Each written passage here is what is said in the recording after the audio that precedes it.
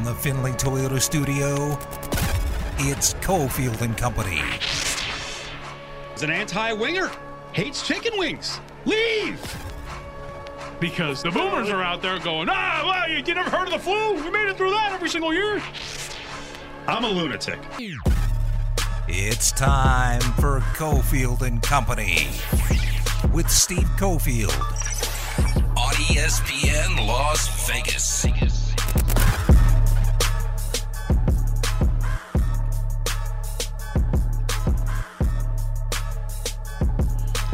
All right, here we go to Monday. Cofield and Company, Steve Cofield. The company today is John Von Tobel, Ari in our Findlay Toyota studios. Another one of those Mondays, crazy Monday. Lots going on. We've got news with UNLV coming up. We've got news with VGK coming up. And then obviously the big Aaron Rodgers news, which has developed throughout the afternoon and may have another twist or turn before we get out of here at 6 o'clock. It's Trending at 3, presented by Nova Home Loans. Call now at 877-700-NOVA. Oh, boy. Yeah, Rodgers coming up in 5 minutes. But news in earlier today, it looks like the Golden Knights could be getting Alec Martinez back. Good. That's a big move, right? Mm-hmm. Was one of the most valuable guys throughout the season. Certainly one of the best defensemen in terms of blocks throughout the year. And he seems to be a good chemistry guy. So it looks like Alec Martinez, according to Frank Zaravelli, who we had on a couple weeks ago, NHL Insider, said extension, getting close, could be around $5 million a year on a 3-year deal. So, again, lots of moving and shaking with the Golden Knights roster in terms of getting all these guys under the cap. I assume one of the ways of doing that is going to be making a decision on one goaltender or the other, because you would think they still have plans on adding more at the center position, as last year was a big hole in the playoffs. This one could be deemed a shocker if it's true, but it's not really shocking because there's been whispers for a couple of months. So Alec Martinez is back. This is the theme of Trending at 3. Tate Martell is back in Vegas, and maybe with UNLV, the school is saying nothing.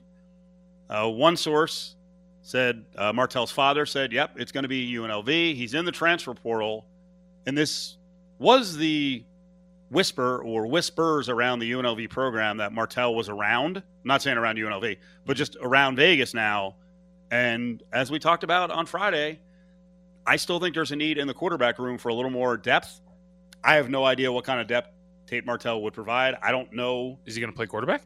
I assume he has to play quarterback. They don't need a developmental receiver. Mm-hmm. They just don't. They're fine at receiver. They've got good young guys. They got some of the guys back who missed last year. They've got a 6'5", potentially impact transfer, at least on high point balls from Indiana. No, he's a quarterback. He has to be a quarterback. Well, I mean, intrigued or angry by this? No, I'm intrigued. Okay. I mean, look, there was a reason why we can talk about Tate Martell, the person, and why people don't like him and all of those things. There was a reason why he got the offers that he did, that he flipped commitments and went from place to place like he did. He was a wanted commodity. And when you look at the quarterback play of the last few years for UNLV, I agree with you. You need some, pop and sizzle at the quarterback position. Sure. That potentially Tate Martell could bring, and especially when you compare it to the level of quarterback play in the Mountain West as a whole, right? You want to be able to keep up with the offenses that you're going to see out there. So if Tate Martell is anywhere near the quarterback that, right, got to Ohio State or Texas State, they got the offers from Texas A&M. Committed to 12 places. Committed to, yeah, right. You know what I mean? He was a top 10 quarterback coming out of high school. And if he's anywhere near that level still as a quarterback, then it's a good thing for UNLV. Yeah. You roll the dice. And I would assume with as tight a ship as Marcus Arroyo runs that there have been talks. Because the biggest thing is, are you here to do this? Yes. Or is this going to be a fleeting thought and 2 weeks in you're like, well, this is tough. I've got to compete for the quarterback position. I want out. He's got to get his mind right. It obviously has been way off of football for the last couple of years. Right. It does seem, from an outsider's perspective, I think it is fair to say that it looks like if there is the slightest hint of adversity in winning that position, it's, all right, I'm out of here. Yeah. And you can't really... Can't be the case, because there's going to be adversity because he's not going to be handed the job, because I think they like...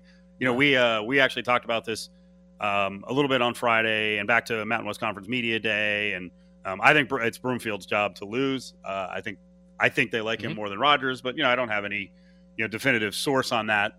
But there is an opening there for another, like I said, another quarterback in the room. No one is 100% and no one is a guaranteed star. And like you said, you're going to have to score points in the Mountain West Conference. And UNLV has a much better roster than they had a year ago, but a lot of it hinges on what's going to happen at quarterback. And he comes in a little behind the 8 ball, right? All these guys in for spring, all that kind of stuff. Like this is going to be quite the competition, not only because, like you said, there's going to be guys up there that they already like a little bit more just because they've been with the program, but they've also were here in for spring and getting ready in this system now for a couple of them, right? Rodgers for now a season and a half. So this is going to be something that is going to be pretty tough for Martell. But again, I'm with you. You kick the tires. Talent is there. There's a reason why he was as recruited as he was. And if you hit a home run here, well, then guess what? You're going to be a really competitive offense. Alec Martinez is back. Tate Martell is back, we think. Deshaun Watson is back.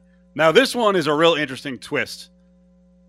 Did you think he was going to report to camp? Because that's the plan, according to sources, that Deshaun Watson will come to camp, and then I guess it's open season for trades, but then he's also still under the specter of all these charges, which apparently there's more charges, more victims alleging in the direction of Deshaun Watson. Are you surprised that that's his move to show up? Not entirely, only because I got to talk to Michael Lombardi at VSiN about this, and he brought this up. Like, this is your best, if you are anybody in Deshaun Watson's camp, if you are Deshaun Watson, this is your best option.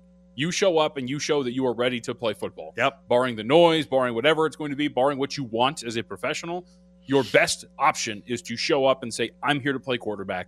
Show other teams, by the way, right, that you are capable. I'm saying, and from the process standpoint, right, I'm saying I did nothing wrong.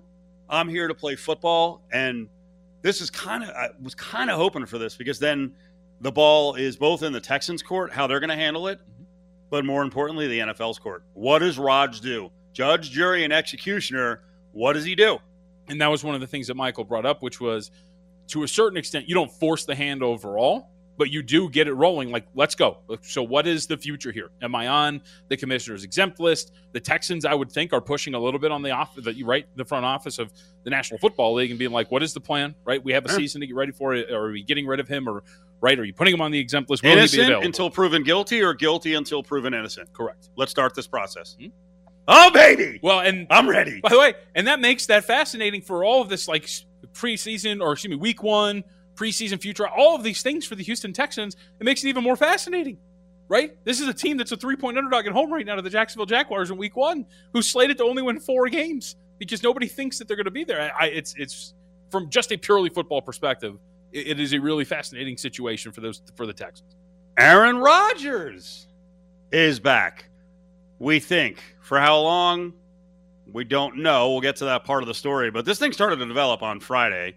Fascinating angle as sportsbooks all over the country reacted to the, hey, A-Rod is going to retire and force the Packers' hands. We'll tell you about what most of the books did in responding to that. But this morning, Ian Rappaport is on NFL Network. This has been such a hotly debated topic. Why is he mad? Is he going to miss the season? Is he going to retire? Will he just come back and play? Does he want to force a trade? Here's Ian Rappaport saying, we knew the answer all along. With the team not willing at all to trade him and Rodgers not retiring because he likes to play football, this has been the expected outcome. So my understanding is Aaron Rodgers has indicated to people close to him that he plans to play for the Packers this year. Okay, he plans to play for the Packers this year, which I think Rappaport was hinting at maybe something to come later in the day. But here was another part of Rappaport, again, doubling down on, because you noticed this was the expected result, yet we've heard coverage of this from NFL insiders as if there was a grand mystery, but this was the expected result, that Aaron Rodgers would show up to play this year. Well, it is news, and it's also the expected outcome really the entire time. I mean, Aaron Rodgers has obviously been frustrated with the organization. We've discussed for really the last several months his lack of trust, his desire to be more involved in the kind of personnel moves that the team makes. All of these things that he has, I would say, pretty clearly expressed his frustration with. Turning down an extension that would have locked him in for many years to come. All of those things. All of those things. So twice he said this was the expected outcome. Man, that was a weird summer then, wasn't it? And that was a weird Friday when all the sportsbooks were like, wait, we think he might retire. We're taking this off the board until we see what the hell is going on. The expected outcome, really? Yeah, I don't think anybody really believed it. There's the expected outcome. And by the way, Adam Schefter, right before the show started, had his own report that said this changed over the weekend, that the Packers were actually heading into the season believing that they weren't going to have Aaron Rodgers. So why did Rappaport say this was the expected outcome? Was that covering for reports in the past? Did anyone find reports in the past where there's some grand mystery, according to Rapp?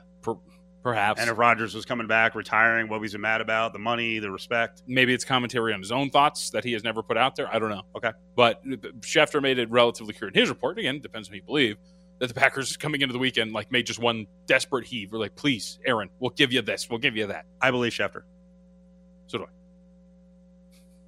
Let me say it again. I believe Schefter. And I don't think Rappaport knew that this was the expected outcome. I think it developed this weekend, and the development is the news that is coming out here basically in the last couple hours this year.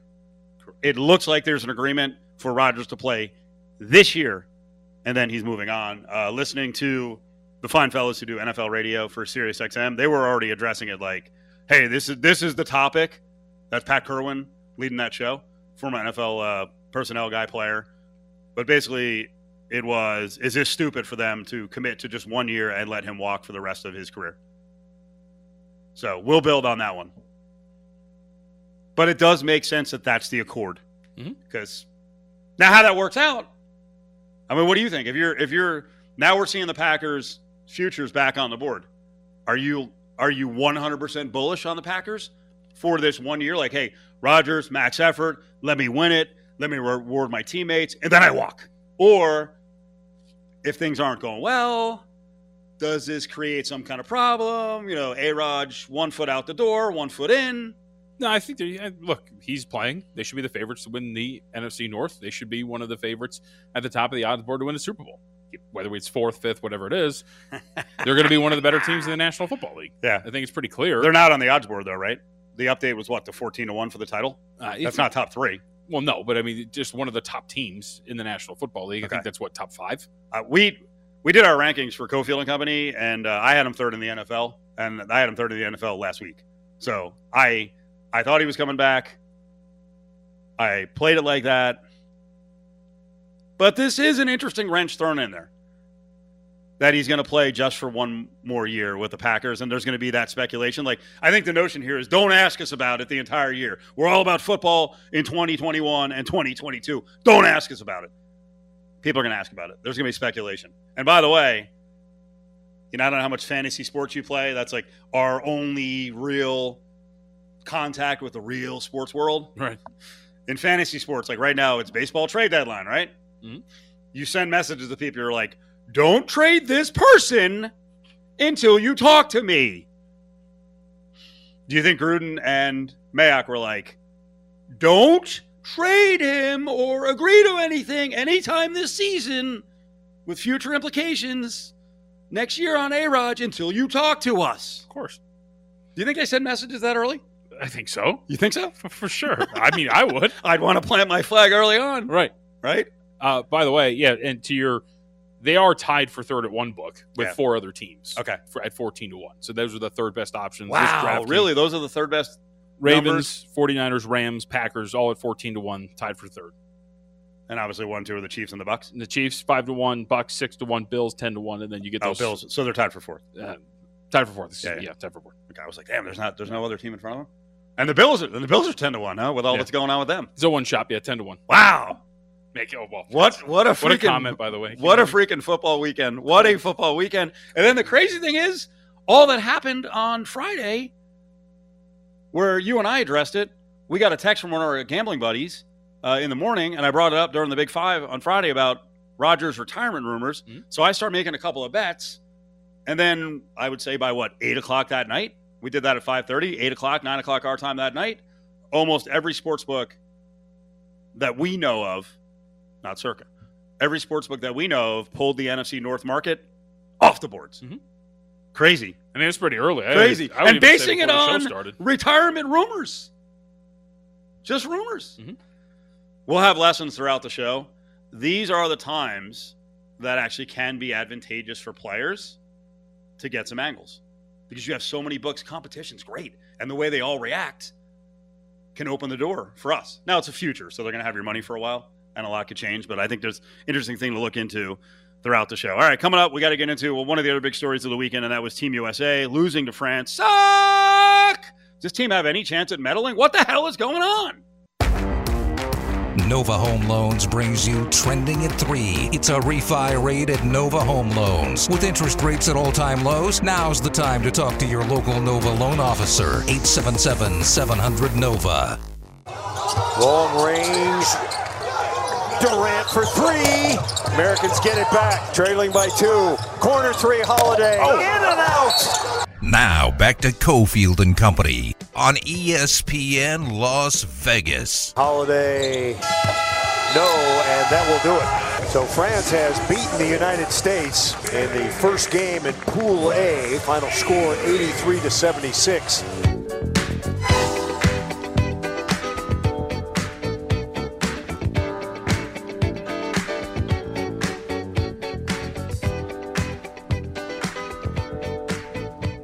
Boy, is anything more indicative of Team USA struggles against France than the scenario where they're down a couple, I think it was. They get 3 3-point attempts. You heard that at the beginning of the call. It was courtesy of NBC. And just El Clanco on all of them. The last 2 were by Durant and Holiday, and not even close. And by the way, there are no bounces on those rims. Oh, boy. Right? Oh, boy, they got those things ratcheted on real strong. So Team USA flops down the stretch because they were winning, but they close like hell. They lose to France. Disaster! Minus 400 favorite to win the gold as of a couple days ago coming into this. I asked you on Friday about betting France plus 11.5. You quickly came back and you said, well, you got it too late. Mm-hmm. You got it too late. They were getting, 14 at one point, but they didn't need any of it because they won outright because they closed on a big run. And USA loses in group play. What a nightmare. To a good French team. I don't know if I want to hear it. Give me the Frenchman. Give me the roster.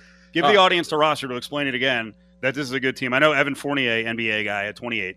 Evan Fournier, Rudy Gobert, Frank Ntilikina, Nick Batum. Those would be the guys on the roster that you recognize from the NBA, as well as other professional players throughout Europe. It's a really good team. Timothy Luwawu-Cabarrot, I should mention as well, NBA player who played for the Brooklyn Nets, TLC, as he is known. They have the potential. I told you this, right? They had the potential to be one of the best defensive teams in the tournament. And sure enough, when you can hold the USA to 11 points in the third quarter, when you can play as well as they can, you saw how good they can be. And they also have, by the way, you should mention Evan Fournier, Nick Batum, and Timothy Luwawu-Cabarrot, as well as a couple of the other guys on this roster, are knockdown three-point shooters. And in the third quarter, what happened? Not only did they hold them to 11 points, they hit 5 3-point shots. So it sucks when I think they had an 18-5 run, the Americans did at the start of the fourth quarter. They opened it up. At one point, they led by, 6 or 7 points in the fourth. It looked like they were going to run away with it again, just like they did to Spain. If you remember the friendly with Spain last Sunday, where they were trailing in the first half, third quarter came out, just ran all over them, opened up a double-digit lead, and eventually won by 8. But regardless, this is going to be a team that gets better as the tournament goes along. I think I've been pretty consistent with this. There's no issues in terms of – this is what I find really interesting. So you mentioned the odds, right? They were as high as 550, got to right before the tournament started at some books minus as low, like minus 280, 285. Where am I now? I haven't seen an update. I haven't looked for a couple of hours, so maybe there isn't an update at this point right now. I'll be honest, I actually was kind of rooting for this result in game one. Right. So I could get them at a much lower number, but my guess is the number hasn't gone down. Minus 220, actually. Yeah, it has. But here's the fascinating. From 400, okay. Right, but this is what we need to realize, and there is some value there on the Americans, 100%. It doesn't matter. Top 2 teams make it to the knockout stage. The 2 best third place teams make it as well. They redraw the teams.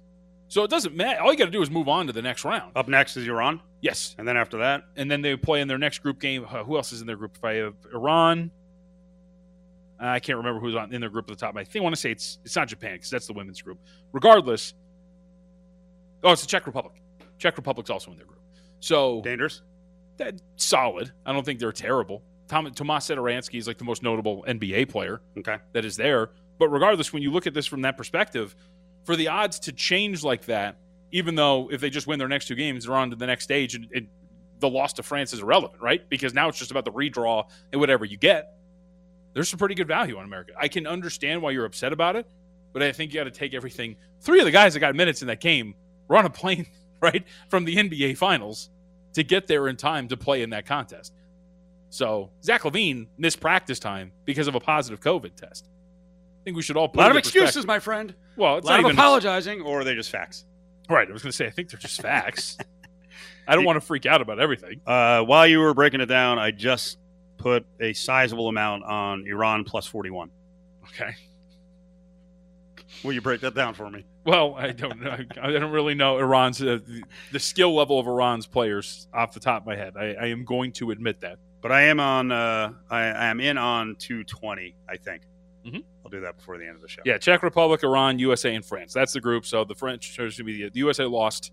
So now you just got to beat Iran and the Czech Republic. Now it's not always a given that I have to watch something I bet on, but I would like to watch these games. Now the time is troubling. Iran and USA, I think, is at 9:40 at night. That's dope. That's USA right. Czech is at 5 a.m. They're all on Peacock. That could be a problem. I mean, it could. How has your viewing experience been so far? So it hasn't been bad, actually. Okay. So for me, for those, and this is actually pretty good for everybody out in Las Vegas, for those who don't know, if you have Cox, you get Peacock for free. What? The premium plus whatever it is. Really? Yeah, you get it for free. You just got to log in with your Cox account and you get access to all that. So you will be able to watch the Olympics and the basketball I game. should get everything that with them. Cox Internet, too. I think Yeah, that would be fair. I don't know if you need I'm saying cable. I should. I have no idea. I just know that I have Cox cable, so I just assumed that was the case. Maybe it is an internet subscription. You should try. Just like what I did was just logged in, and then on the back end you can look at your subscriptions and you can put in, hey, if you have Cox, I have this, and then I got access to it. I'm going to try. But my complaint is not about Peacock. My complaint is not about that whatsoever. And like the last night, right, to watch Luka Doncic's performance, I had to ask on Twitter where the game was. It's on CNBC.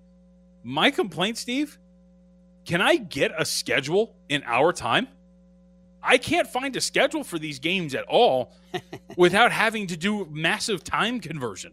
What do you mean? You're getting Japanese time? Or Yeah. You're not getting Eastern It's time? like Greenwich Mean Time or it's local time, obviously, which is in Tokyo.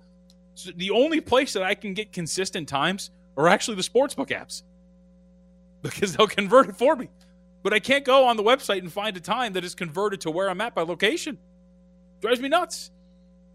I'll deal with Peacock and all the other channels. I did not think that was going to be the problem. No, that's my problem. I thought you were going to say you can't find anything on these channels. I don't care. It's 2021. It's not that hard. My thing is just give me the time and I'll watch it.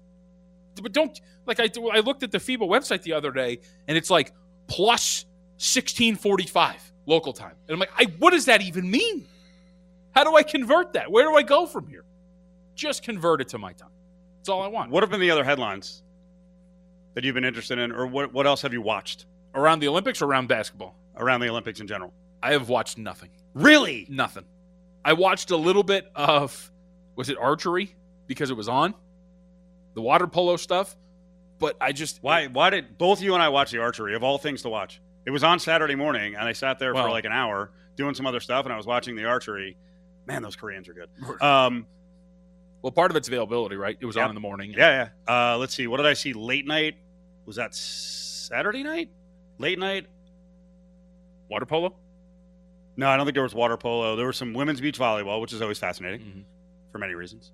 Which, by the way, do they have beach handball? Headline: Pink offers to cover Norwegian women's beach handball team fine for not playing in bikinis. Mm-hmm. I guess they're wearing like regular soccer shorts. Yeah, they wore shorts in protest. Oh, And really? So, yeah, and so Pink offered to pay the fines. Good for them. If that's what they feel they comfortable doing. had they had like compression shorts on. Right. Usually the official uniform is like a bikini, like a Speedo type bikini bottom. I'm well aware. I've done my research over the years. It is kind of ridiculous when you think about it. While I enjoy watching it a lot, A little bit. John mutters a little bit. It is sort of a ridiculous outfit. I'm not trying to be the white knight and ruin everything for all the guys out there, but it does seem absurd. What did you see the German Olympic? And I'm very pro Pink. Seriously, Right. A big fan of Pink, the singer. Right. Did you see the German gymnasts? No, now what? The females actually wore full length unitards to stand against Is that right? sexualization. Okay, They look pretty dope too. yeah, they look cool. I can't. But when it comes to these Olympics, Who are the guys? By the way, who are the guys and who are the women who are like, why are we canceling this? Of course. politically correct. So we're canceling Bikini Bottoms now, are we? Who's going to step up and fight for it? Oh, there's somebody. Just type it into Twitter. There's some faceless first name bunch of numbers out there that is probably getting very upset about something like this. Is that bad that we come out of the first weekend of the Olympics and that's what we're breaking down?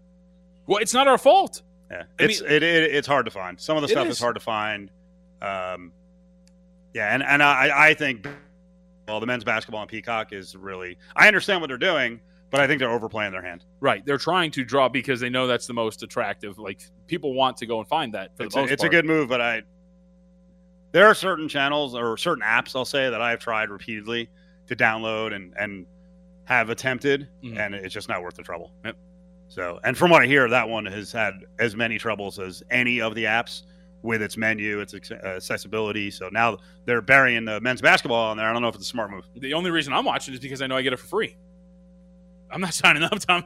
I am supposed to cover basketball, right? That's my job. I'll watch the tape delays that they broadcast on cable. I'll find them.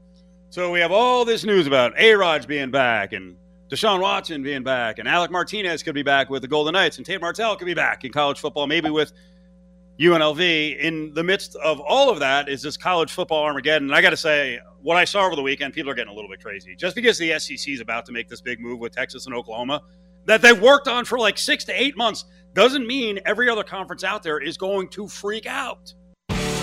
We want all the smoke. Tweet at Steve Cofield or call 702-364-1100 and let us have it. I think this is, one of the best, not the best team I've played on. And to come up short is obviously really disappointing. You're listening to Cofield and Company, live from the Findlay Toyota studio. Proud of the way the guys battled. This is a great group.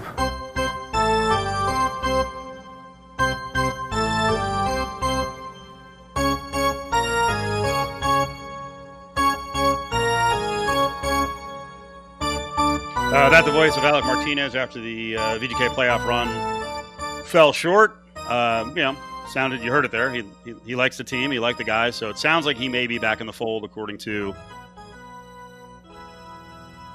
NHL insider Alec Martinez. Check that. Frank Saravelli. Oregon throwing me off. It's a good Oregon, though. But according to Frank Saravelli, Alec Martinez could be back. So we'll see if we get some official details on that sooner than later. John Von Tobel's here. It's Cofield. It's a Monday. A lot going on in the world of sports. We just talked about Team USA losing Game 1 of the Olympics to France. They were anywhere between 11.5 and 14-point favorite. I think it was a 12.5-point number on Sunday, but they fell. They flopped at the very end of the game. And, of course, people are flipping out. We'll get to the Pop Sucks angle in the 5 o'clock hour. We're talking about Greg Popovich. It's his fault already that they're, 2-3 now, including the Olympics and the play here in the exhibition games in Vegas. How much did you start to buy into the college football Armageddon realignment? Crazy stuff was coming out Friday night. The SEC apparently had kicked the tires with Clemson and Ohio State and Michigan and one other big boy, and they're going to go to 20.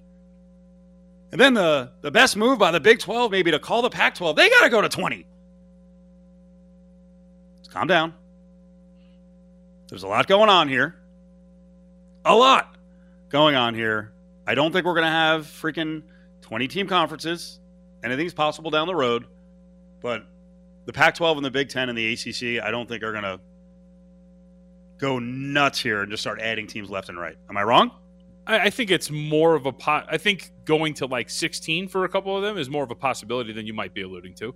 Oh, no, I think 16 is a possibility. But right. When people are talking about, we got Jay Billis later in the show talking about now they need to combine the ACC and the SEC and have 32 teams. And like I said, the Big 12 and the Pac-12 are going to merge to have 20. You're like, well, what are you talking about? So, and to be clear too, and I was listening to a podcast courtesy of CBS Sports, one of their college football podcasts, and it was brought up on there that the conferences technically cannot reach out to schools. Schools can reach out to conferences though and initiate the conversations. But like if I am the Big 10 and Iowa State comes calling, Kansas comes calling, of course I think I'm going to listen to that and potentially think about adding and getting to a point where, yeah, sure, let's try to get to 16 to match that. If I'm the ACC and adding a couple of schools as well, a Cincinnati, whatever it may be, yeah, I think that's certainly a possibility. You and I talked about when we were together on Friday. teams like San Diego State, UNLV, getting in on the back end of the Pac-12, which could become something else. I would agree. Just getting in somewhere. Right. And the scenario, again, we'll paint the picture for you. If there's 4 conferences with 16 teams, and that's kind of the power 4, it's a disaster. But it's a disaster for much of the Big 12, and it's a disaster for the group of 5 schools that have put a lot of money into their football programs. But do I believe, like you said, that Clemson and the ACC are going to like merge into some monster? No, I do not. I still think there's regional arrogance. And I also, we'll get into it later on, I also believe that academics do matter to some of these schools in terms of their footprint, and they want to align themselves with certain schools. Because and even from a sports standpoint, certain conferences like the Pac-12 is a very proud academic conference. If you just start going rogue and bring in schools that don't care about academics and are going to cheat, beyond cheating, then it kind of hurts your own cause as well. But I guess, people out there listening are like, it's all about money, you moron. It doesn't matter in the end. I guess my question is, if you start adding teams to your conference and it's before the end of your TV contract, what does that do what does that do for you in the short term? Can you go back to a TV network and go, look who we added? The contract. Right. Now you split the money more ways. Now we'll talk when the contract's up, but we know we signed a contract. Sorry, that's the money. So, I mean, I'm not good with I don't know how those contracts work. I don't know. I don't believe that they can renegotiate. I have no clue. I think the SEC would be stuck in whatever deal it is in right now. Now, Texas and Oklahoma have, sent the letter. SEC apparently is, ready to go with them. But I don't know that just because Texas and Oklahoma maybe comes in earlier, like 23, 24, that all of a sudden they're getting more money. I just think they're splitting it more, and then they're lining up for mega deals when their contract's up. That's what I would think, right? Is you're just divvying up the pot for a short term. You're getting a little bit less in the short term to get more in the long term. But, I mean, look, Texas and Oklahoma do have clauses in these deals that they can pay these fees up front and be in the SEC by 2022. So, right? So I don't know what the intricacies are of these TV deals. Are there deals in which you could talk about, hey, if we add certain amount of schools, whatever it is, we're up for renegotiation? I would think, though, it's that, right? Yeah. You can add as many schools as you want. You divvy it up first. And then if you're the Big Ten, you're going, all right, let's go, buddy. Now, I think this is interesting. This is the interesting alternative. Instead of freaking out and bringing in schools that really aren't a match for your conference, this is Braden Gall saying that he's a big-time college football guy in SEC country. He's in Nashville. He said conferences are thinking through the creative mechanisms that they can deploy to add value to their TV contracts without the hurdles of realignment. So as an example, he said a source was saying the Big Ten and the Pac-12 are working on a scheduling alliance that would allow for both leagues to sell bigger interconference matchups to their TV partners. And for the Pac-12, it would be awesome because the Pac-12, for many people, in the Central and Eastern time zones is kind of irrelevant. But all of a sudden, if you have mandated crossover games in both college football and men's college basketball, that helps the Big 12 a lot. And it helps the Big 10. And it gives the feel of being a mega conference without having to blow up your whole league and then bring people on board where you're like, does anyone want West Virginia? Really? I mean, I feel like, but it's somewhat Pac-12-esque to finally agree to something like this, like the Big 12 crossover after OU and Texas leave. Well, a Big 10 crossover, not Big 12. A Big 10 crossover. Right, sorry, I thought you were going to say Big 12. Yeah, if it's Big 10, then yes, absolutely. Makes sense. Now, the results might not be great on the field for the Pac-12 for some of the lesser schools, but who knows how those match up. I think the bottom of the Big 10 is no better than. I don't know that the bottom of the Big 10 and the middle of the Big 10 is any better than the bottom and middle of the Pac-12. Right. Well, that's the intricacies of the deal, though, right? With the Big 10, would they be okay with matching up Ohio State versus Utah or USC, things like that? Or would something be in the deal where like, yeah, you know what? Ohio State gets Washington State. I don't know. But regardless, you're right. Like, that would help. It's like the basketball challenges, like you've mentioned before, Big 12 SEC challenge, things like that. It helps get eyes. And I think on football, your question's a legit one, though, because Ohio State in the running for, well, if the thing is, if it goes to a 12-team college football playoff, then you can schedule more aggressively. As it's sitting at 4 right now, I'd be like, no, I'm not playing. We're not matching up against Oregon. I mean, they're playing Oregon anyway, but we're not, going to be mandated a matchup against one of the best 4 teams in the Pac-12 when I'm watching, the SEC play, have one of their weeks as freaking, break week against FCS. Well, and that's my big question too, as it stands right now.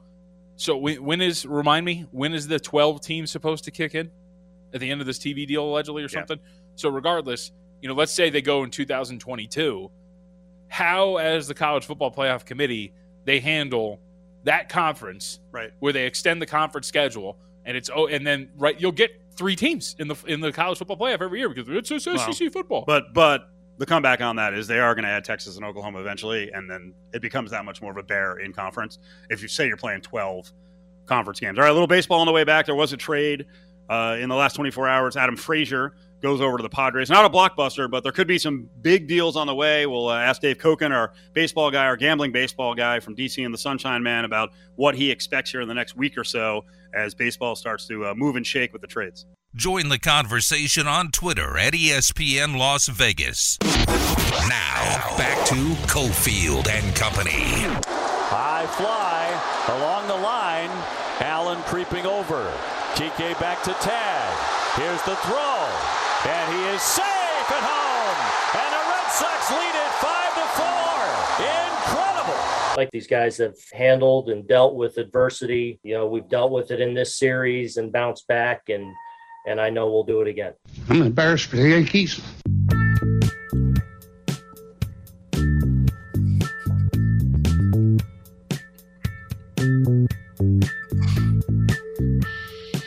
Yeah, serious time for the Yankees. They lose 3 of 4. Zim back from wherever he is. I'm embarrassed for the Yankees. Oh, boy. That was rough. Dave Koken, gambler, first and foremost, but still a Red Sox fan. I'm sure happy about it. What's up, Dave? Well, I enjoyed it. And that's on Aaron Boone. This knee-jerk stuff that managers do. I mean, Herman's at 93 pitches. He's had no stress the entire game. Why did he take him out? Because he gave up a double. And the bullpen was awful, and they blew the game. But they did pick up Clay Holmes from the Pirates today, which is really huge. Dripping with sarcasm. What does the addition of Adam Frazier mean for the Padres, and what do you think they have in mind next? I'm sure they'd like to make a deal where they could unload Hosmer. Whether I imagine they can get that done if they agree to eat a significant portion of the contract. But I think that's what they would like to do, ideally, is get him out of there.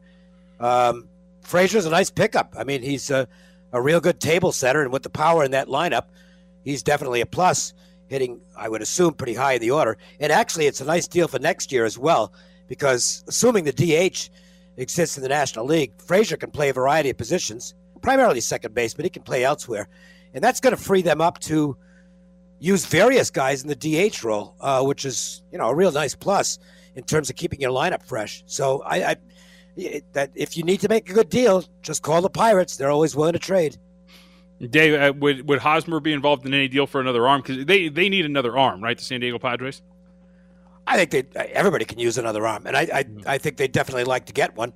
And I would speculate that they will try and work something where they pay most of the freight, but get Hosmer out of off the roster because they really don't need him at this point. What do you make of them, the Dodgers, sniffing around Jose Barrios? Yeah, why not? Good pitcher, quality guy for sure, and would probably love to get out of Minnesota at this point because it's been a pretty rough go there. I think Barrios might. There's 2 or 3 guys that are going to be hot commodities this week. We might see one of them in action tonight. Marquez making the start for the Rockies at Anaheim, and I would think Marquez is a guy who's going to be getting a lot of interest for the Rockies over the next few days. Dave Koken's with us. We're talking a little baseball here on a Monday. We'll get to a couple of plays, or at least recommended plays, or tell me I'm a moron. Don't play that. You're not surprised by the fact that this story comes out that there's a report Dodgers players do not want Trevor Bauer back. Yeah, I mean, it's all rumor for me because I obviously don't know anybody involved. But the buzz was that he wasn't exactly beloved in the Cleveland clubhouse. So I guess it's probably much the same there. He's kind of a weird guy. By the way, the Dodgers do need to add a little bit of depth. And unless you think they're going to survive. They have a lot of quadruple A guys. They actually just added Billy McKinney. But my God, Betts is now on the DL. Lux is on the DL. Like, they're getting a little thin in the outfield. I think for the Dodgers, their hope is to get healthy by the time they make the playoffs. Yeah. It's probably going to be as a wild card with all the injuries.